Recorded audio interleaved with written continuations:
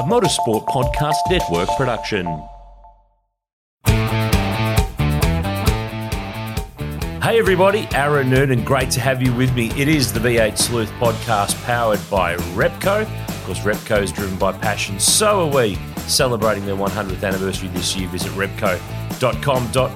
Now, my guest on the podcast this week is a guy who, well, he deliberately, as he describes in this chat, moves in the shadows. He's not one seeking the limelight, and that's why you really haven't heard a great deal from him, and that's exactly why I wanted to get him on the podcast. Sven Burchartz is the team co-owner of Tickford Racing. He's partners with Rod Nash in that squad. He's a long-time motorsport competitor in terms of Porsche racing. He's raced in TCM. He's raced in Australian GT. He created the Porsche GT3 Cup Challenge that is now the Porsche Michelin Sprint Challenge. It's the second Tier 2 Carrera Cup.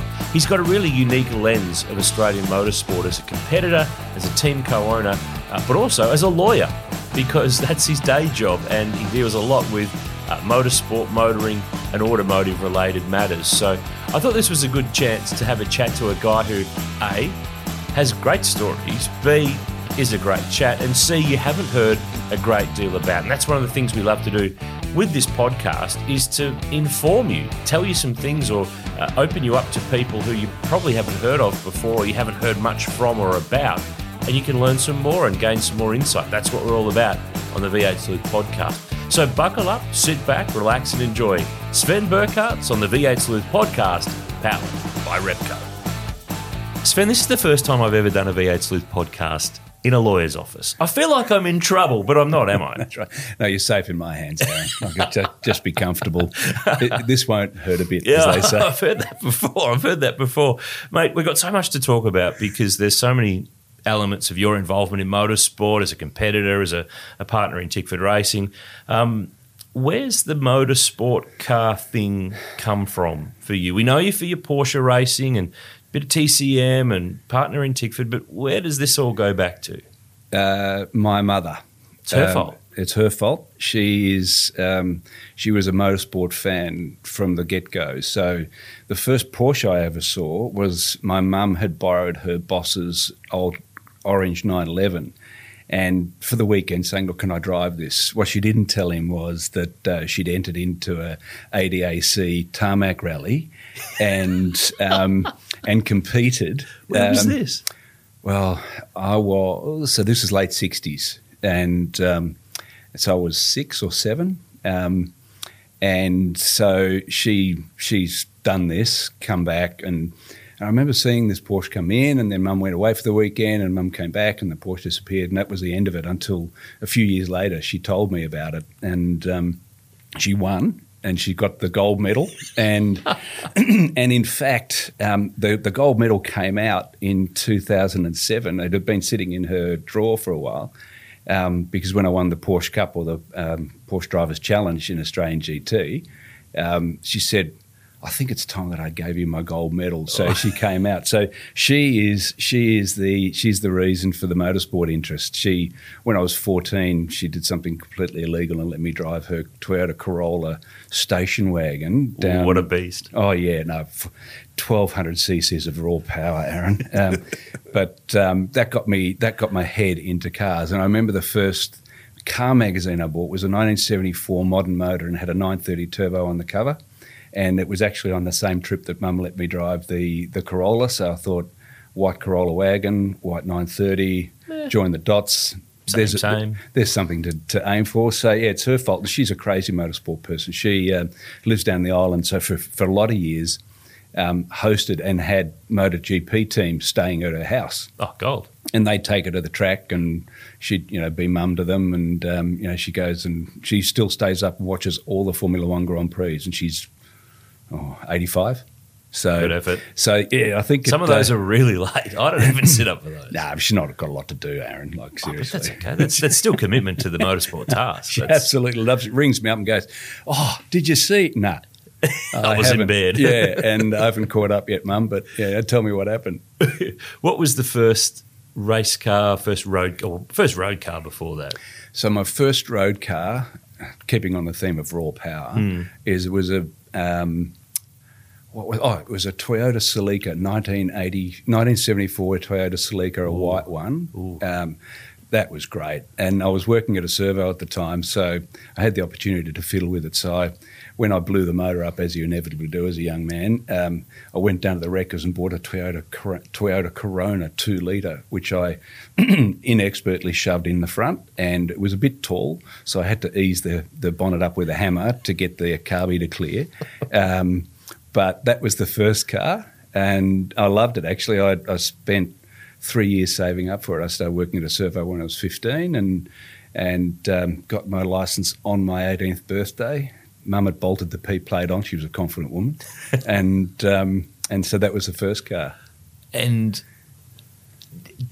just going back, did the boss, I forgot to ask this before, did the boss ever know what happened with the Porsche? No. No. No, Mum's a bit cagey. I love it. It's the best story I've heard in a long time. Yeah, that's my mum. She's a bit of a unit. So how do you go from working the servo to getting on a path to law? Well, I needed to fund my law degree, so so I had to work full time. So once I kept working at the servo for about 3 years, but at the same time I worked at the local pub. So I got to know everyone local because everyone has to buy beer and everyone has to buy petrol. True. So yeah, I kept working and the servo was good to me. And then when I was 21, sort of 2 years out from it, I stopped, just worked at the pub. And whereabouts is this? Where'd you grow Emerald, up in the Dandenong Ranges. Yes. So lived there since the mid-70s and then continued to live there after I did all that. But that actually fueled my real interest in cars because the boss was really good to me. He let me work on my car or the cars because I have a habit of changing them with monotonous regularity. So the car after that was another Celica, and then I went big and I bought the Falcon GXL vinyl black roof gold, but it got the Genie extractors, the drop pipes. It got stuff. The 12 slotters, the 650 Holly double pump. Because I worked at a servo, so I got a good deal on the petrol, so I didn't care. So at that point, I wasn't an environmentalist because it consumed copious amounts of petrol. And tell me about the law. The law. I hate the word. It sounds so reality TV. The law journey is sort of. I can't frame it any other way. But you're at Calisthenics Intellects now. Yeah. How have you? We've got heaps of motorsport to talk about, but I'm interested in this side of it because it all blends together. Yeah. But how do you end up going from studying? I have never studied law. Will never study law. What's the process, and how do you end up where you're sitting today? So I went. The law journey actually started in year 11 when I did legal studies, and for my mind I've got an aptitude for it, the way it thinks, the way I solve problems. So I got interested in law when I was in year 11 and did year 12, and that really coloured how I dealt with year 12 because back then you had to get a reasonable, and like now I suppose, get some reasonable marks to get in. So I worked like a lunatic during year 12, basically shut myself off from the world for 12 months to get the marks that I thought I needed to get, which I was lucky enough to get. I went to Monash. I could have got into Melbourne, but Monash was down the road from where I lived, so it was an easier commute because I was still working. So I couldn't go into Melbourne and then come back and work. So 5 years at Monash. I did 2 law degrees at the time, and then you go out and you're effectively an article clerk, which is an apprentice. So you do a year at a law firm doing your articles. It's now called traineeship. You get your ticket, and then they let you loose on the world, which is probably the scariest thing that ever happens to a 23-year-old because at that stage, 3/5 of the proverbial, and you're seriously dangerous. You shouldn't be giving legal advice as a 23-year-old, but you get to, which is a bit odd. But I had very good supervisors. I did a year or two doing pretty heavy criminal law work. I left the firm that I was at and ended up working at a firm that did a lot of pretty heavy crime, which was the best thing ever happened because I was green as grass after my articles year, and that sort of drummed the naivety out of me. And came back to my firm that I actually did my articles with and was there for effectively a total of 23 years. In 2011 I left, I thought about retiring, had the ability to, but at 48, seriously, you've got a bit of gas in the tank. So I took 3 or 4 days off and started my own practice. Which the whole 3 or 4 days? Whole 3 or 4 days. It was 30th of June because that's when you finish your partnership. Had the rest of the week off. I'd already organised an office. That's where the intellects comes from. Because a mate of mine, he and I went to the Royal Saxon, I think it's called the Royal Saxon in Richmond, and 14 million beers in, came up with a name and a business plan. And so I had a pretty solid restraint after I left that firm. But my journey was basically I was a disputes lawyer, litigation lawyer, and still am, do a lot of that. Ended up running a really big team.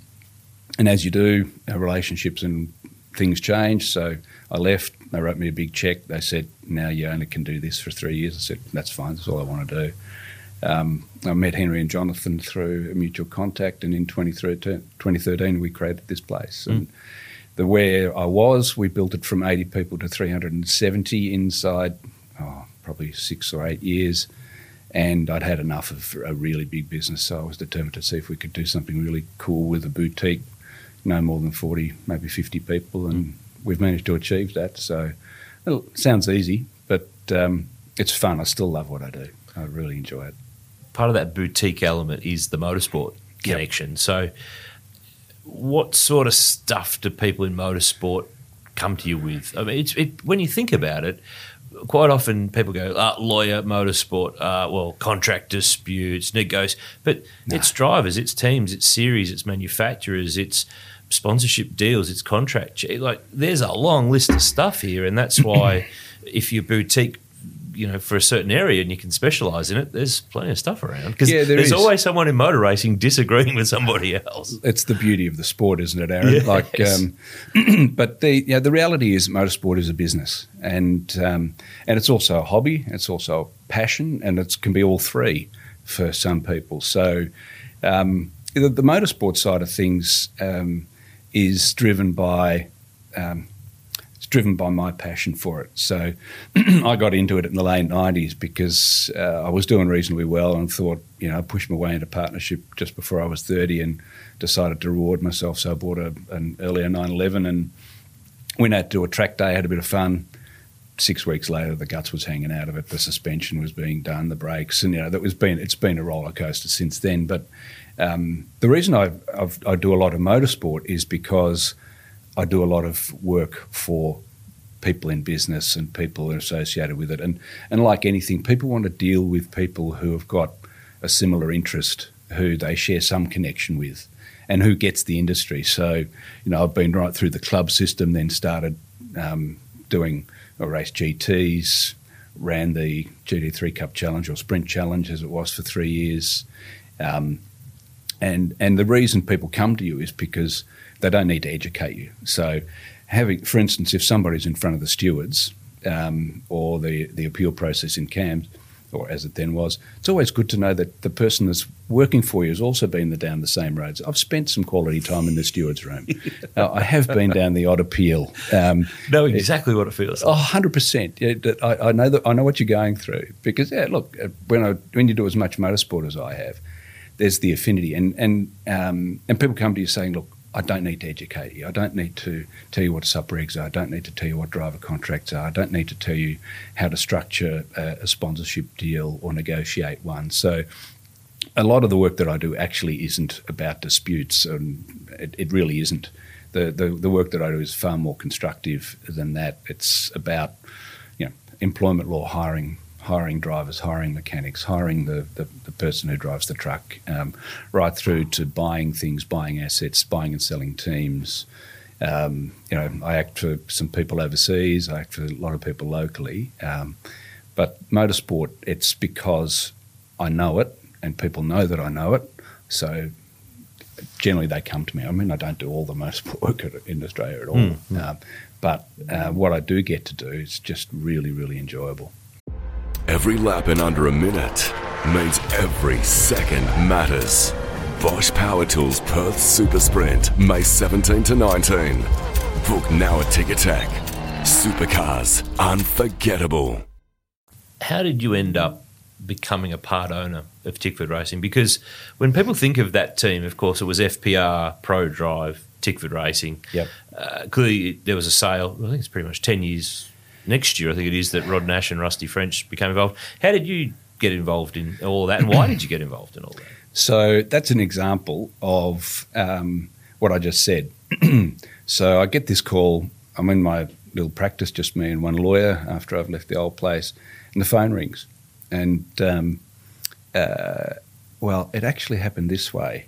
I first met Rod and Tim Edwards when Reynolds was exiting Kelly's, which wasn't terribly pleasant. I do recall that, yeah. I had to manage that very carefully. There was obviously some people quite annoyed and some people who wanted him. So I dealt with that for David, and we managed that quite carefully. And I was very, very open and very direct with Rod and Tim as to what I was prepared to do and what David was safely able to do.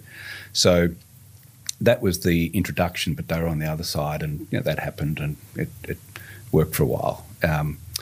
But as a result of that, I got a call out of the blue, 2012, I think it is, saying, "Oh, it's Rod Nash here. Yep, how you going? Good." And I thought, shit, there's a problem with Dave. And no, it wasn't. He tells me, yep, there's the opportunity to buy it. And here's the deal. This is parameters. Can you help put it together? They've done all the contracts, so we just want you to handle our side of the transaction and also help put the relationship documents between Rusty and Rod together. So did that. It was actually a fun time because at the same time I got a call out of the blue from a guy who was working at Erebus, and it was when Betty bought the Stones out. So I was running both transactions at the same time. It's all going on. It's all going on, like it from zero to hero inside sort of 2 months. But what was interesting was I got to compare the transactions and how they were being managed and how they were being run and all the DD. For instance, Rod had been a part and a customer of FPR forever, so he didn't have to do much DD. He knew how the joint ran. And DD is due diligence. Yes, due diligence, right. So, but it was a different thing for Betty. This was a new thing for her. So, I went up. It was actually the Gold Coast round. I went up there a few days earlier and sat down with the Stones and went through the due diligence process. But yeah, it was. I remember ringing Rod up about something. I said, "Listen, I know you got good lawyers. Why'd you come to me?" And he goes, "Well, because I don't have to educate you. You're 80, 90% down the road.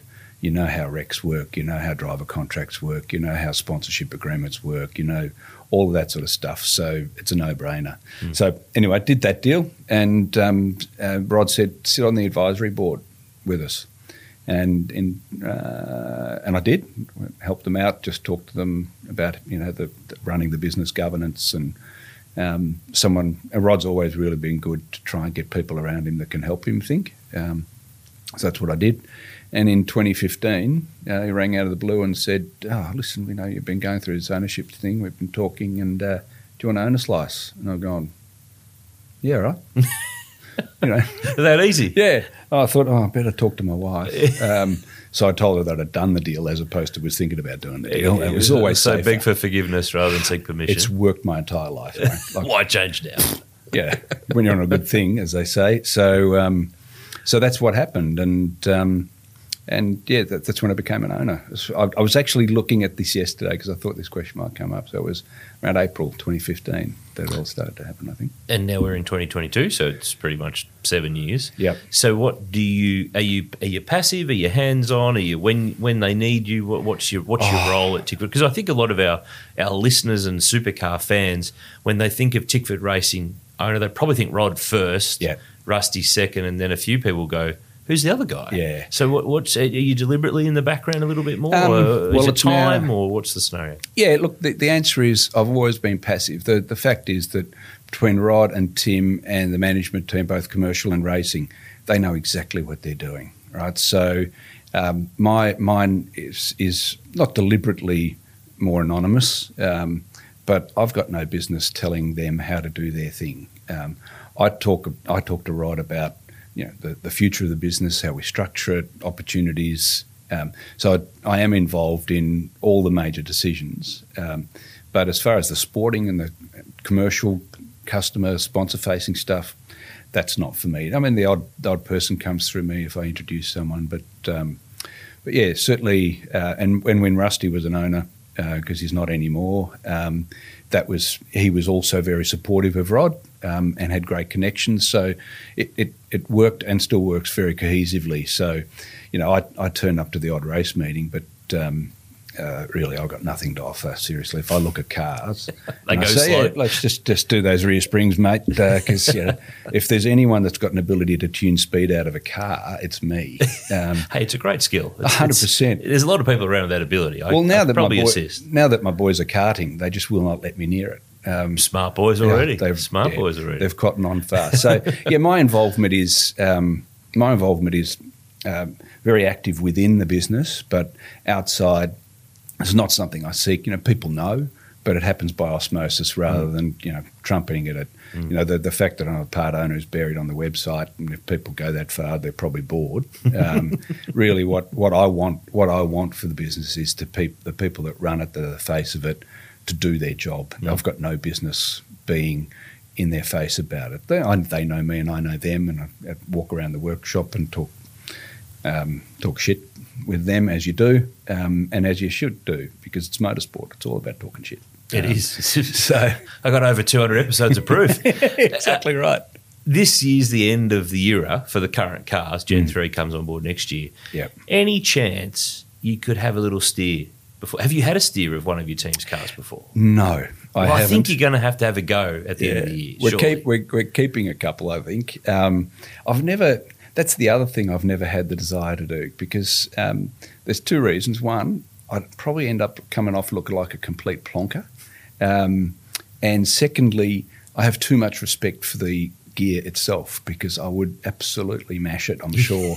Look, I think it's I actually have had a drive of a car. I once bought an old ex-Larry car that was when I bought it was a VS, but it was a VP Castrol car, and it featured at Bathurst once, and I thought I'll do some sort of little ride day business, and I had a go of it at Calder, and that sort of cured me, because it was a pretty raw bit of gear, and the Larry Tower got really hot. It was like the Tower of Power. The Tower of Power. With all the buttons. Yep, with all the buttons, none of which I knew, and which I was very much instructed, don't touch the bloody things.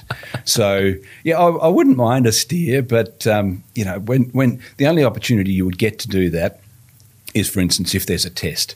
No, ride day. End of the year ride day. Just don't put anyone in for the ride. Yeah. Because you're going for the ride. Yeah, except there'll be people with cameras and, it'll just, I know what it's all about. Yeah, I think I'd like to one day. It's not a burning passion. I still go racing, and I've got a race car or race cars that I get that out on. But, frankly, I know how to drive Porsches.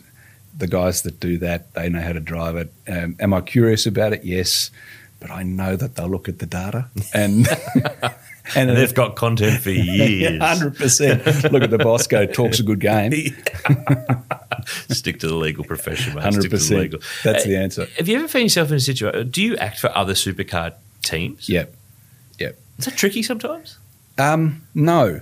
I've had a couple of conflict situations arise involving teams and drivers that I've helped in the past, primarily drivers, but.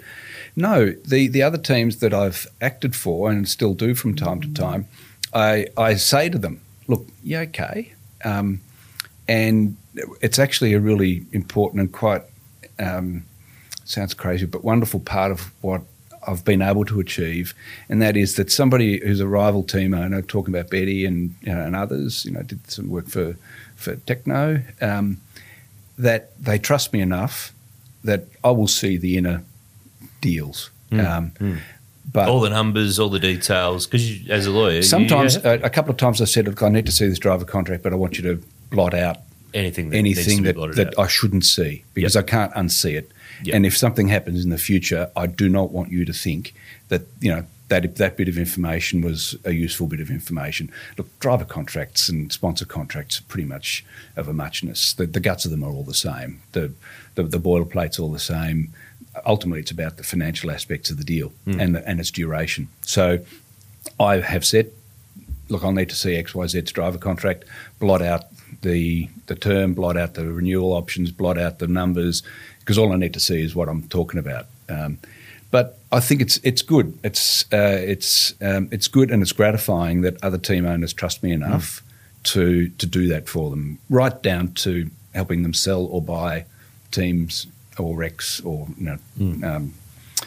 teams racing charters they're called now. I've got to get my head around that. TRCs. It's easy to say. Recs, franchises. Recs. Yeah. But again, that's an example. It's a very curious structure that Supercars operates in. It's a very interesting amalgam of franchising and licenses, and particularly when the previous ownership was some team, some Archer. So no is the answer. The only conflict that can arise is one where you don't maintain your integrity, and you talk out of school, and I don't, and others know that. And if you did, you would have been found out by now. 100%. And look, I'm sure that also prevents some people coming to me because they don't know me, and I don't criticise them for that. So there's work that I won't get because people perceive, actually, you're an owner at Tickford, and therefore I don't want you to see the inner workings. But I still do a lot of work for Carrera Cup teams, Super 2 teams, all the drivers that go around with sponsors, suppliers, all that sort of stuff. So there's plenty to do. And frankly, at that sort of level where there's buying and selling of teams teams and teams racing charters, that doesn't happen that much. It's a pretty very tightly held business now, because people understand it's incredibly valuable. It's important. You shouldn't turn it over. Everyone that owns a team now is my perspective anyway, is in there for the long haul. There's no journeyman. There's people that have come in and made it better and improved it or changed it, but it's not a regular market. So it's a different world. It's 100%. And the new car presents all sorts of challenges and opportunities, but it's part of a natural progression. The current cars then go down to Super 2 teams. A team like Tickford, we've got massive capability with engine shops and pre-preg and fab and the machine shop. So that all subsides a little bit more, but that's part of the future. We're repurposing that capability and providing services. And a lot of our old cars are out there, so we still provide backup and engineering for them. Could you move, because the nature of Gen 3, with the way that the cars are going to be the engine suppliers it's a single source for each side of the fence. Yep. Some of the things that you would normally do for yourself, you can't do for yourself in that world. So how are you going to repurpose those capabilities? I mean, customer work for other types of racing, you're going to build other cars, you're going to run other cars, anything and everything to keep all those people in a gig. Well, look, all of that, at the end of the day, Tickford's exploring some other categories, but those cars do find a home.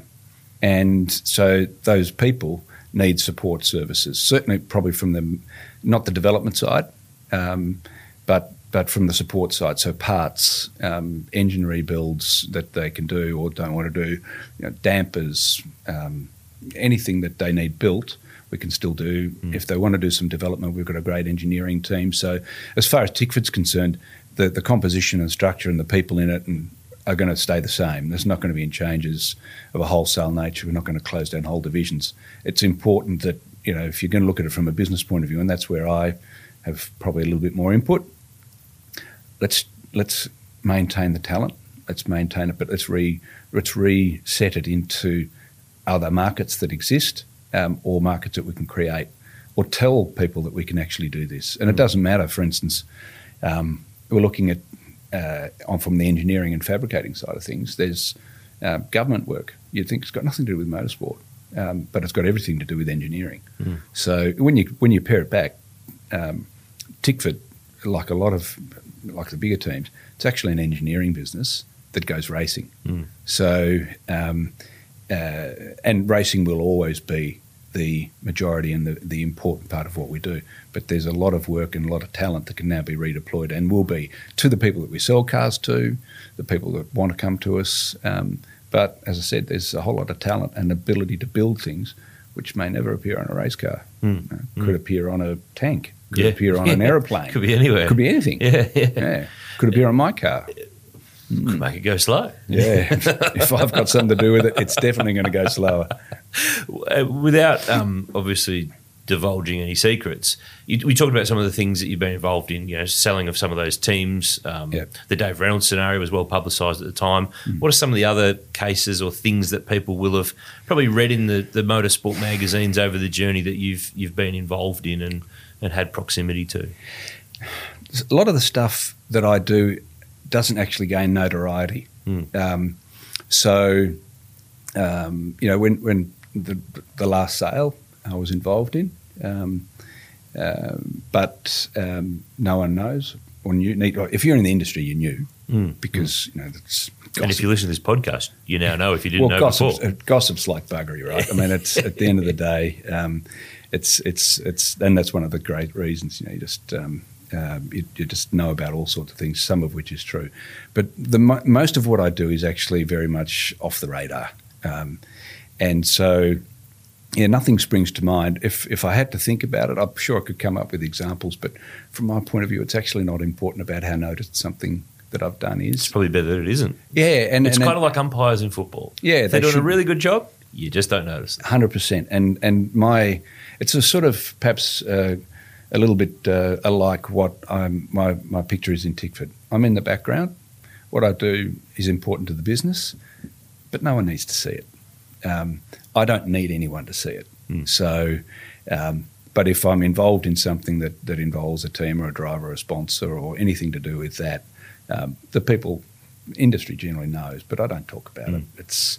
I'm actually not there for the notoriety. I'm actually there because I think motorsport is a terrific business and it's a massive passion. So I'm able to allow them to intersect and then do what I do, which is a really good thing about having done it for so long. I get to be able to choose what I do and clients and people support me.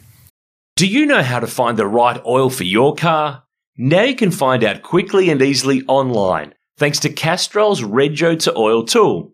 Simply type in your Rego, select your state, and within seconds you'll know the best Castrol products to unlock the edge of performance in your car.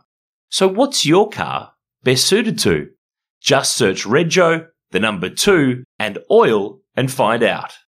Tell me about your racing. We talked before a little bit about how you got into starting to do some club stuff. Where did it evolve from? And it's been pretty much Porsches the whole time with the odd little deviation off to TCM, Mustang and stuff like that. But tell me, what was the evolution, like sprints with the Porsche Car Club, Porsche Drivers Challenge, which kind of was what Porsche Cup had been. It was Porsche Cup. Previously under a new banner. Yeah. And then it all starts really rolling. Yeah, 2005.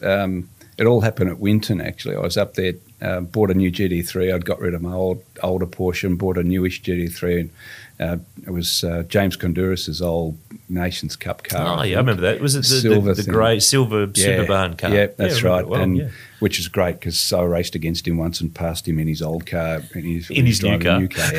At Phillip Island. I still remember I passed him going through down into Honda. It was so good. Anyway, so how did I get in? So I was at Winton. It was a bleak winter's day. I was there with Ray Dick, who was helping me out, and there was Mick Ritter testing Formula Fords, and he sort of stopped by and said g'day to Ray because Ray worked with him at the time. And anyway, Ray a few weeks later goes, look, Mick's thinking about getting into it, and he thought, yeah, you seem to go all right. So I went to see Mick, and it was like a job interview. So what do you want to do, Sven? Oh, I want to go racing. Well, it's not the right answer, Mick. Now, seriously, what are you here for? And it was, well, Mick, I sort of want to go faster. Yeah, but why do you want to go faster? God, seriously, I'm about to throw copious amounts of money at you if you let me drive with you. And he goes, so try again. Oh, well, look, actually, I want to win. He goes, now we're on it. Yeah, there you go. There you go. So the journey started with Mick, and so he and the people that drove for him at the time, taught me how to drive. So I did GTs for a couple of years, had a great amount of fun. 2007, did all right. And then in 2008, when Carrera Cup stopped, a mate of mine and I had the idea, well, there was a bit of a hole for Porsche there. So we approached them and said, how about we did this GT3 Cup Challenge thing. And look, it was completely self-interested. I needed somewhere to race. So what do? You create a race series. Make a series. 100%. Yeah. And so that's what I did. So I did a deal with Marty Wag because he owned the rights and the category management agreement to Porsche Drivers Challenge. So, and Marty was terrific about it. He knew that it wasn't a natural fit for GTs. And so we did that for 3 years and built it. We had the idea in January 2008. By May 2008, we had 13 cars on the grid at Mallorca, which is how I met Crailsey because he helped out. It's all his fault. It's all his fault. And so during that time, I learned how to drive. So the people that taught me how to drive, Dave Reynolds, Tim Blanchard, Moff, Slade, who else was there? Percat, all those guys. And they'd come racing on the weekend, and they'd be on the radio. I've great memories of Moff talking to me on the radio saying, Mick says you need to go faster, mate. And I go, well, I'm giving it everything I can. He says, well, I don't think he believes that, so better go faster. I'm guessing there were some other words in among there. There was some glorious experiences with Mick. Mick is one of the most accomplished psychologists on earth, in my view. He just doesn't have a degree. He doesn't have a degree. And so I learnt everything I know about. I actually watched him, how he ran his race team. That was a big education. So how did I get into motorsport? I saw how Mick ran a race team and how he dealt with his drivers and how it all worked. And being a category owner for the Sprint Challenge or Cup Challenge as it was, gave me a first-hand experience. So the journey with Porsche was always there, and again, it comes back to Mum stealing her boss's Porsche back in the late 60s. Borrowing, Sven. Yeah, she completely misled him, lied her guts out, I should say. So I had the fun of being taught how to drive. So, for instance, my data would be laid over with Dave's, and my objective was to try and get within a second and a half of his times, wherever it was. I had one memorable time at Bathurst where I was really good up in Sector 1, pretty much only a tenth off him. I was fantastic, about 2/10 in Sector 3, and I was the lazy 8 seconds off in Sector 2. Funny that, Aaron. Yeah. So for segment 1, up the hill. Sector 3, down the hill. Yep. Sector 2, across the hill. 100%. And it got me to understand that I've got an incredibly talented right foot, but no balls. Well, so 8 seconds worth is... No, it's massive. But so, it's been Porsches and then through Cup cars. And then I stopped and did historics. So I bought an old Porsche and made it go fast and did historic racing for a few years. And now I've bought myself an old 2002 or 2004 RSR Le Mans car, which I wanted to ask you about that. Well, it raced in the Le Mans 24 Hours. No, it's a Le Mans spec car, but it's raced at Sebring, Monza. In the series of those races. Yeah, it was owned by a bloke like me, so, had the ability to buy one, probably not the ability to drive one. So it had some good drivers at the start, but it's a very cool car, very hard to drive, makes all the right noises. So I bought it because I thought, maybe one day I'll put it in a container and have a holiday and bring a mate over and race over there in the historics that they can do. And I've just recently bought a 2009 Cup S, which is a bit of a weapon. So they were the Australian GT sort of car of choice, weren't they? In like 09, 10, sort of David Wall had one. Yeah, Max Twigg. Actually, the car that I bought is Maxi Twiggs that won the Grand Prix in 2010. That's not the one that launched off the back of Peter Hackett in that Lambo, was it? A different one. Off the start line? At Sandown. Not according to the logbook, but I'll check it now, Aaron. Because, sorry to bring that. It's only in my brain because we ran that video on our socials about a month and a half ago of, I think it was Sandown 2010, because I remember it because I was commentating it. First lap of the GT race at Sandown, into turn 2, Peter Hackett is in the Lamborghini, Twiggy's in his Porsche, and he goes over the back of this Lamborghini. Oh, dear. I'm hoping for your sake it's a different car, just quietly. I had it looked at. I'm sure it's in good nick now. Yeah, well, you know what the logbooks say. They never lie. They tell all the story, don't they? So, yeah, that's great. I'm really glad we spoke, Aaron.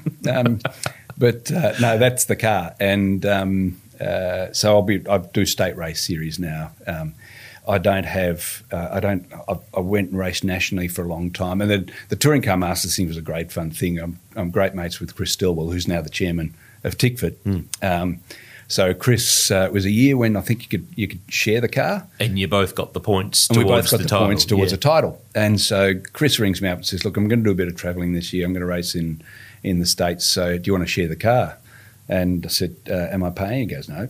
I said, "Well, of course I'll drive it." I'm in. And so we shared that and had a good result. We won, I think, the Pro Sport, I think that's what it was Pro called, Sport. yeah. And that was good fun. Launching that thing down Conrod the first time was very character building because a couple of Hail Marys through the chase and then pulling it up with brakes the size of dessert plates and let's just say I used a lot of engine braking pulling that old girl up. But so that was great fun actually. I was actually quite curious to see whether or not I could drive something other than a Porsche half reasonably, and it turns out I could. Is it the only thing you've done non-Porsche? Yeah. I couldn't think of anything else. No.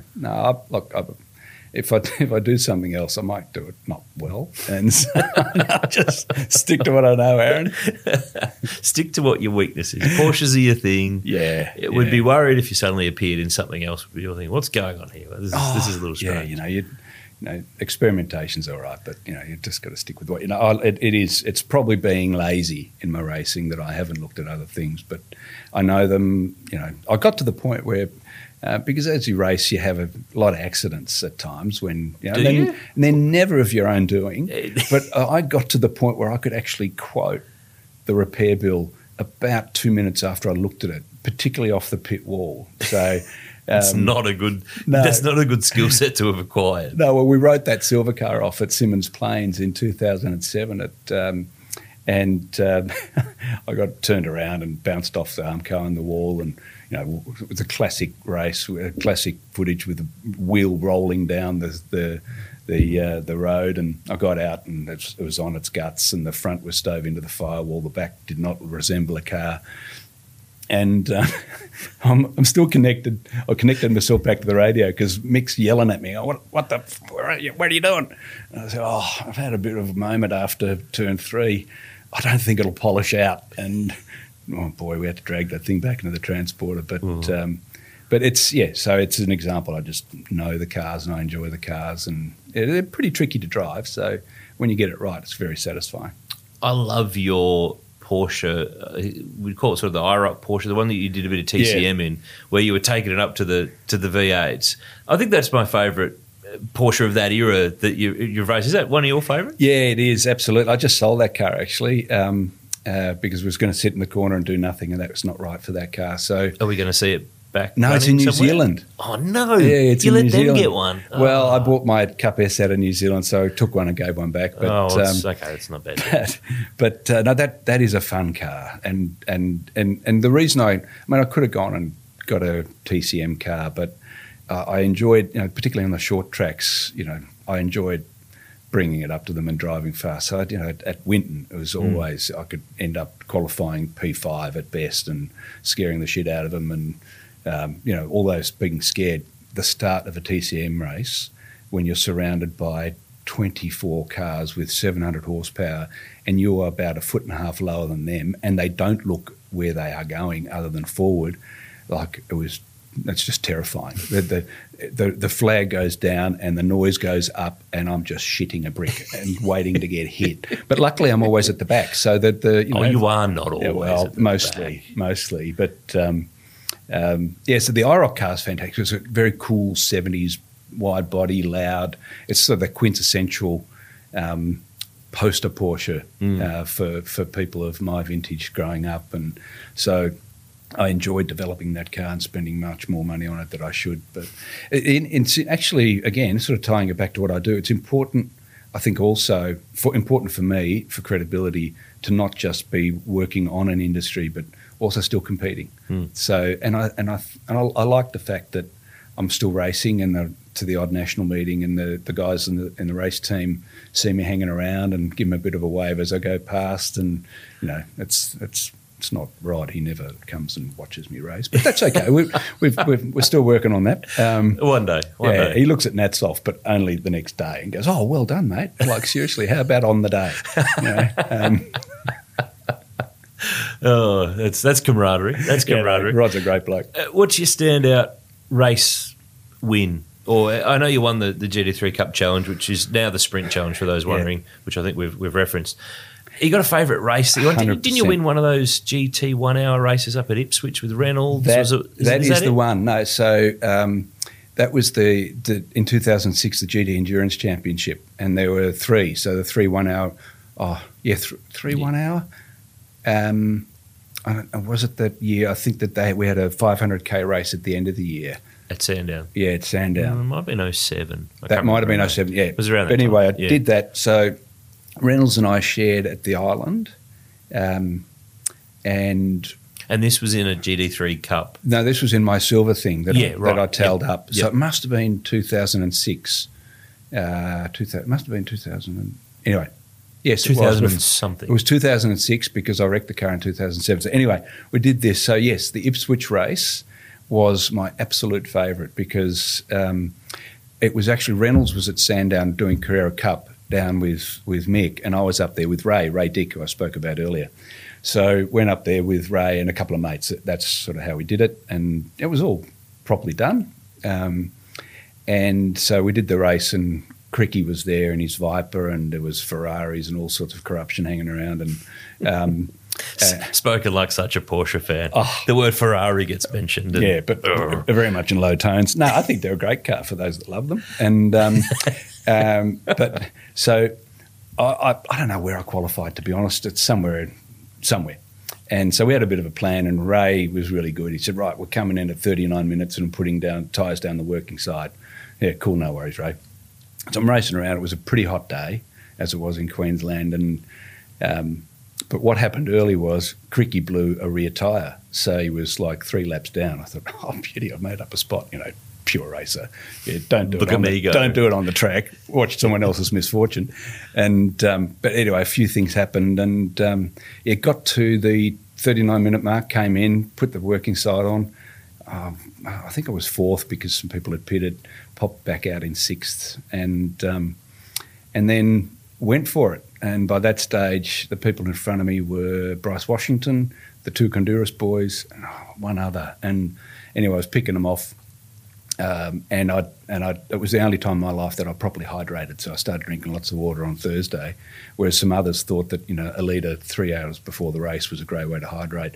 And there were people that came off and literally went on drips. If the race was on Tuesday, maybe they would 100%. But the people came off that on drips Anyway, they came off on drips when we were in Parc Fermé.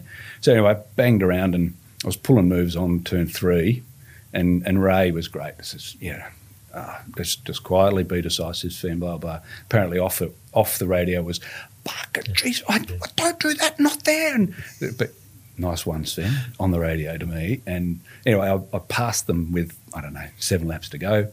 And, of course, at that point, the car made every noise that was never there that I heard. So I thought the gearbox was breaking. I'd lost brakes. I looked at the fuel gauge. I was going to run out. And Ray's just going, just drive the bloody thing. Eyes forward. I'll tell you if there's anything behind. So the last 2 laps were great fun. And I remember this is one of the most wonderful things that anyone has ever said to me over the radio. Coming down through turn 6, he says, Sven, look up. Look at the flag and remember this. You've just won a national level race. And so that's my favourite race because I was there with Ray and who was there with me right at the start. But also just that's to me the sentiment of racing. Look up, you've won something really cool. Remember it, enjoy it. And I can tell you that doesn't matter if you're a Formula One driver or you're doing a club thing, the feeling to that driver and to that team and the people who support them is exactly the same. I see it when I'm in the pits at Tickford. I see it when I see it on the telly with other teams. That raw enthusiasm, passion, joy is part of motorsport, and that's what makes it special. Like any sport, I suppose. Did Mick give you an accolade that weekend or not? Because if he didn't give you one, then he's never going to give you one. So here's how it went. All right, here we go. So he's down at Sandown. We've got the result. Ray goes, we've got to call Mick, and we'd heard that Dave had won. So we rang Mick up. We were on speaker, and how'd you go? Yeah, did all right. Yeah, we won. Silence. Bullshit. No, we did. Don't bullshit me. And he said, no, Mick, we won. He goes, dropped the F-bomb a few times. But, yeah, he was pleased. Mick's a sort of bloke, and those that have raced with him or know him, if you get a good job out of him at the end of a race, that's huge. That is huge. And there's some cracker lines. So I think you might have seen that YouTube video back in the day when all the drivers were talking about Mick and his driver coaching, and he'd sort of stick his head in, and the steam and corruption coming out of your car, and you think you're doing a good job, and he opens the door and he looks and goes, what are you doing? Look, seriously, mate, how hard can it be? You pee nowhere, get out there and do it again. Like, that's Mick the psychologist. Mental management 101. 100%. And the lies that they tell you over the radio, you're 2 seconds behind when you're like a second in front. So don't slow down because someone's coming and I'll lie to you. That's so. Yeah, lies in motorsport. Who'd have thought? Shock horror. Holy heck. We talk about Porsches. What's your favourite? My favourite Porsche is a 1973 911E, which was the first one that I did up, and my kids grew up in the back of it. So it's got the best memories of my Porsches. But my favourite race car, I'd say it's the RSR, just because, Porsche looked at it and go, let's just bolt really wide guards on it, stuff the biggest motor we can in it. Like it's just, as a car, it's an 11 out of 10 in the scheme of things. It's just big and ugly and fast and raw. So I like it when it's a bit hard to drive. But the true Porsche is the most 73, which the kids were in. And now cannot get in the back of. I know.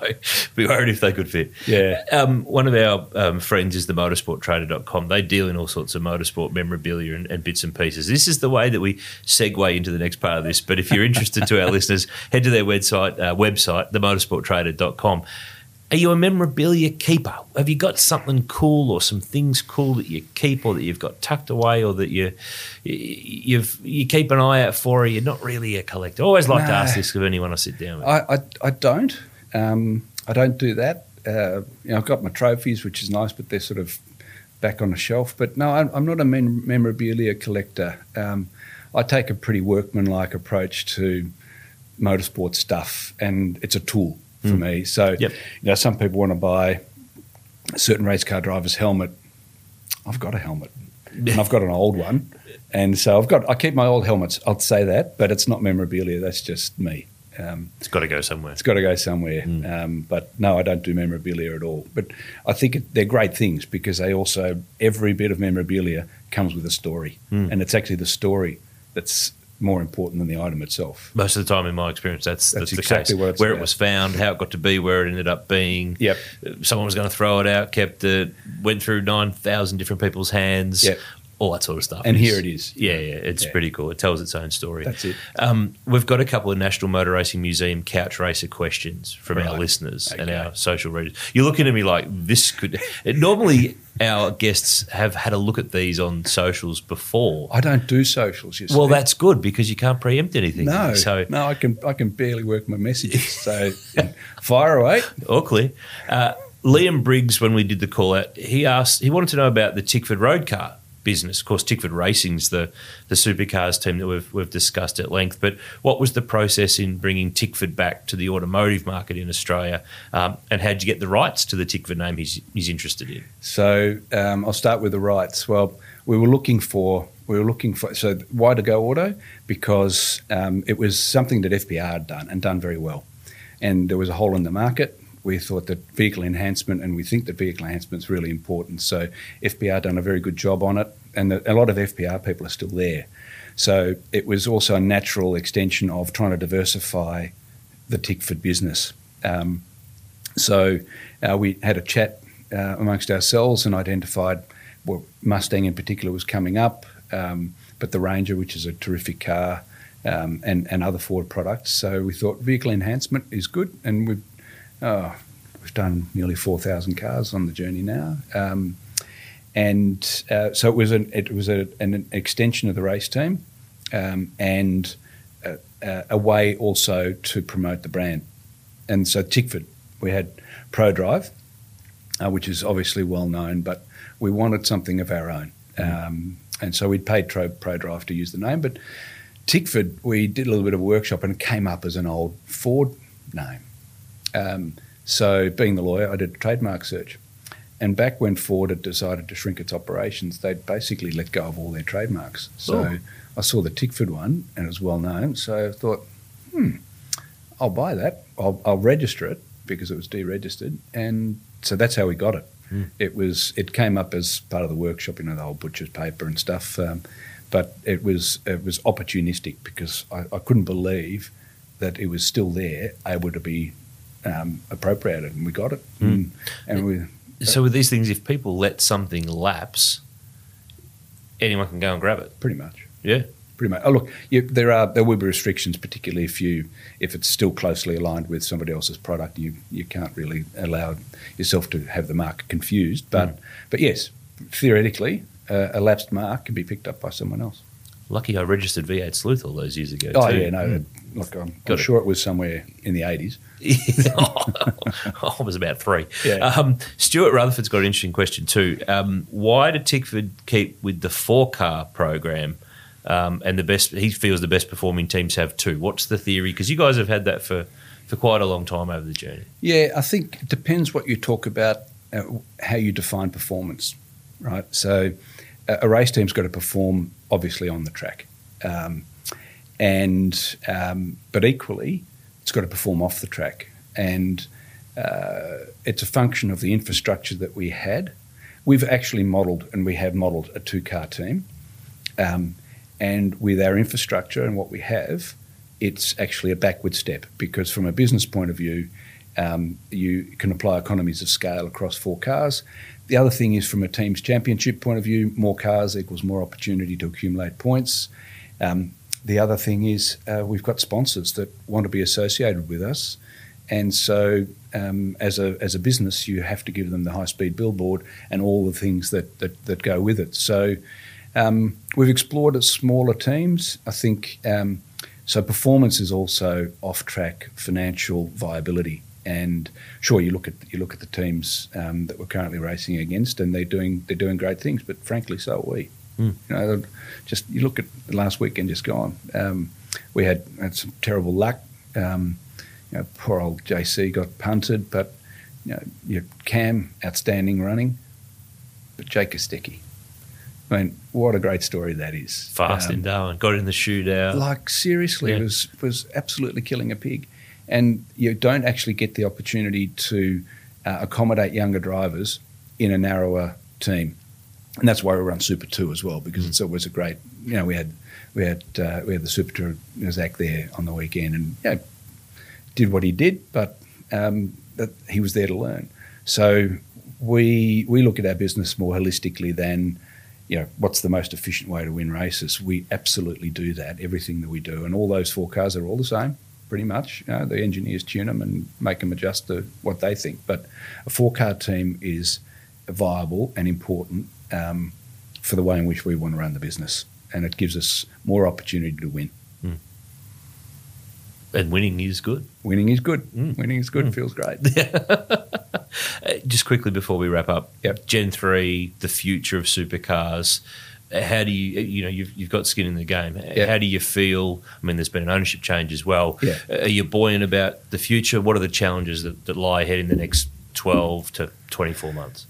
The first challenge is actually building the bloody things because just as we went through with Blueprint and Car of the Future, every time there's a change of the underlying car, there's a lot of disruption and particularly in our business, but everyone who runs current cars is in the same thing. They're having to race a car, but they're also having to build and develop or access and buy a car, if that's the sort of team you are. So the main challenge now is getting these things built, and it's a massive financial challenge. And Supercars, the new owners, have come to the party and done really great things to support the teams. There's a lot of angst about will it get done in time? The answer is race teams always get it done. Always find a way. I mean, you look at JC's car on the weekend. You would no way I thought that thing was going back in a You would have dug a deep hole, shoved it in and backfilled it. But an hour and a half later, it was back racing. It wasn't the best race car on earth, and as Tim said, it looked pretty ugly underneath. But so a race team's ability to get stuff done, particularly ours, I know our guys, they'll be tired as all get out. They'll be burning the mid-oil. There'll be spanners flying around the workshop, but they'll get them built. I think that Gen 3 conceptually is a really good thing because it also does things like control costs, which are rampant and out of control. And it's, it is a bit of economic warfare, which is a challenge because it prevents people from coming into the competition as easily as they could. So I think that the other good thing about Gen 3 is it will make the drivers shine. It will show who a little bit more. Because that does come down to gear. And we've got good gear, and a few people they've all got good gear. It's just how to make them go fast. So I think there's that. I think control engines, crate engines, and all the spec stuff. I mean, there's a lot of spec stuff on the current cars. There is, but they're difficult to build, difficult to maintain. If you saw underneath our cars to make them fit onto the current substructure, the amount of bracketry and other stuff, that all goes. So it's an easier... All the fiddly stuff. It's easier car to make, easier car to maintain. But the main challenge, I don't think acceptance by the market's going to be a problem. They're going to sound good. They look great. They will be fast. The aero, as I think Frosty and even JC said, it'll suit those drivers of more experience because they're going to be a more mechanically gripped car than they are now, which is a fair bit of aero involved. So I think it'll make for a good show. The new owners of supercars are terrific. I think that is really bright. Certainly Rod and our view is that the future of supercars couldn't be better right now. It's probably the best place it's in to go forward. Look forward to seeing how it all goes forward and how many more races Tickford can get up to. You're not far off 100. You're getting closer. You're getting closer. There's cupcakes ahead for 100 wins. Or bottle. Oh, yeah. Either or. There's a party of some kind. Yeah. Sven, great to sit down. Thank you so much for the insight into what you do, your involvement with Tickford, with the Porsche stuff. Some great stories in there. And do I get billed by the 6-minute block for this podcast, or how does this work? Well, look, you haven't got anything on with me at the moment, but I do keep a note. So when you do come back, I've enjoyed the time. If there's anything I enjoy is talking about myself, and this has given me a great opportunity. Goal achieved. Just here to help. Thanks, Beautiful. Sven. Thanks, Aaron. There you have it, Sven Burchartz. Now you know a little bit more about the co-owner of Tickford Racing. And I should point out too, we did this chat in the week after Darwin, so some of those references about this weekend and so on with Zach Best, that was referring to Hidden Valley Darwin, because that was the week in which we were certainly speaking. Now, before I go, a thing that Sven is heavily involved in, I want to mention this because it's pretty cool, Stuttfest. It's an all things Porsche motoring festival. It's at Winton, August 26 to 28. Visit the website, stuttfest.com.au for some more details. If you love your Porsches, that's going to be a really cool event with racing on track, car displays, plenty of stuff. It's going to be really good. If you like Porsches, it's something that you need to get along to. Well, that's us done. Hope you enjoyed this episode of the podcast. Don't forget you can like, subscribe and review our work wherever that you think you need to do it, wherever you listen to it, wherever you want to provide it. We love to hear from you. Next week on the V8 Sleuth podcast, I've got a really special guest. He is the host of the biggest, most listened to sports podcast in Australia, Mark Howard. Howie, of course, the Howie Games, long-time motorsport guy too, worked with Network 10 in the 2000s with Trackside and their V8 Supercar telecast. A lot of people don't know that Howie's whole sporting media career, which by the way now is booting goals with Fox with its cricket and AFL coverage, began as a rigger for Formula One management and Grand Prix in the late 90s. So it's a great chat. I really thoroughly enjoyed catching up with Howie. That's my guest and episode next Wednesday on the V8 Sleuth podcast powered by Repco. Of course, every Tuesday, the Castrol Motorsport News podcast with Stefan Bartholomaeus and Andrew Van Leeuwen with all the latest and greatest of news, notes and quotes. And of course, Repco Supercars Weekly every Thursday or Friday. Tune in for it. That's why you need to subscribe. So we don't know every week what day that's going to roll out. Depends on the news, depends on what's happening around the place. But if you subscribe via Apple or Spotify or wherever you listen to your podcasts, you get the notification, so you'll always know when the next episode will be. Anyway, that's me done. Hope you've enjoyed this episode of the V8 Sleuth podcast powered by Repco. I'm Aaron Noonan, and I'll chat to you again next week.